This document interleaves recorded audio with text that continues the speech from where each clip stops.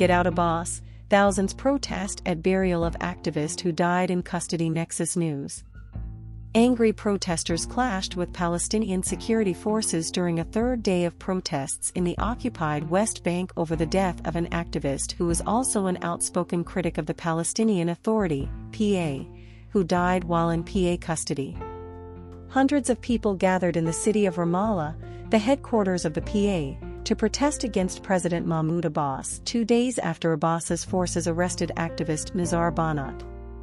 43-year-old Banat was a harsh critic of the Palestinian Authority, which governs parts of the Israeli-occupied West Bank, and called on Western nations to cut off aid to it because of its growing authoritarianism and human rights violations.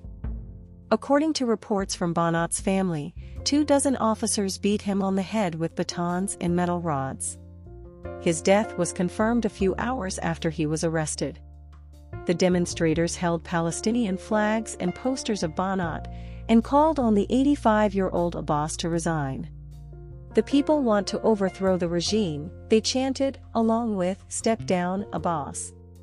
We want a total political reform that will truly reflect the interests of the people," a protester Esmat Mansour disclosed to Reuters news agency.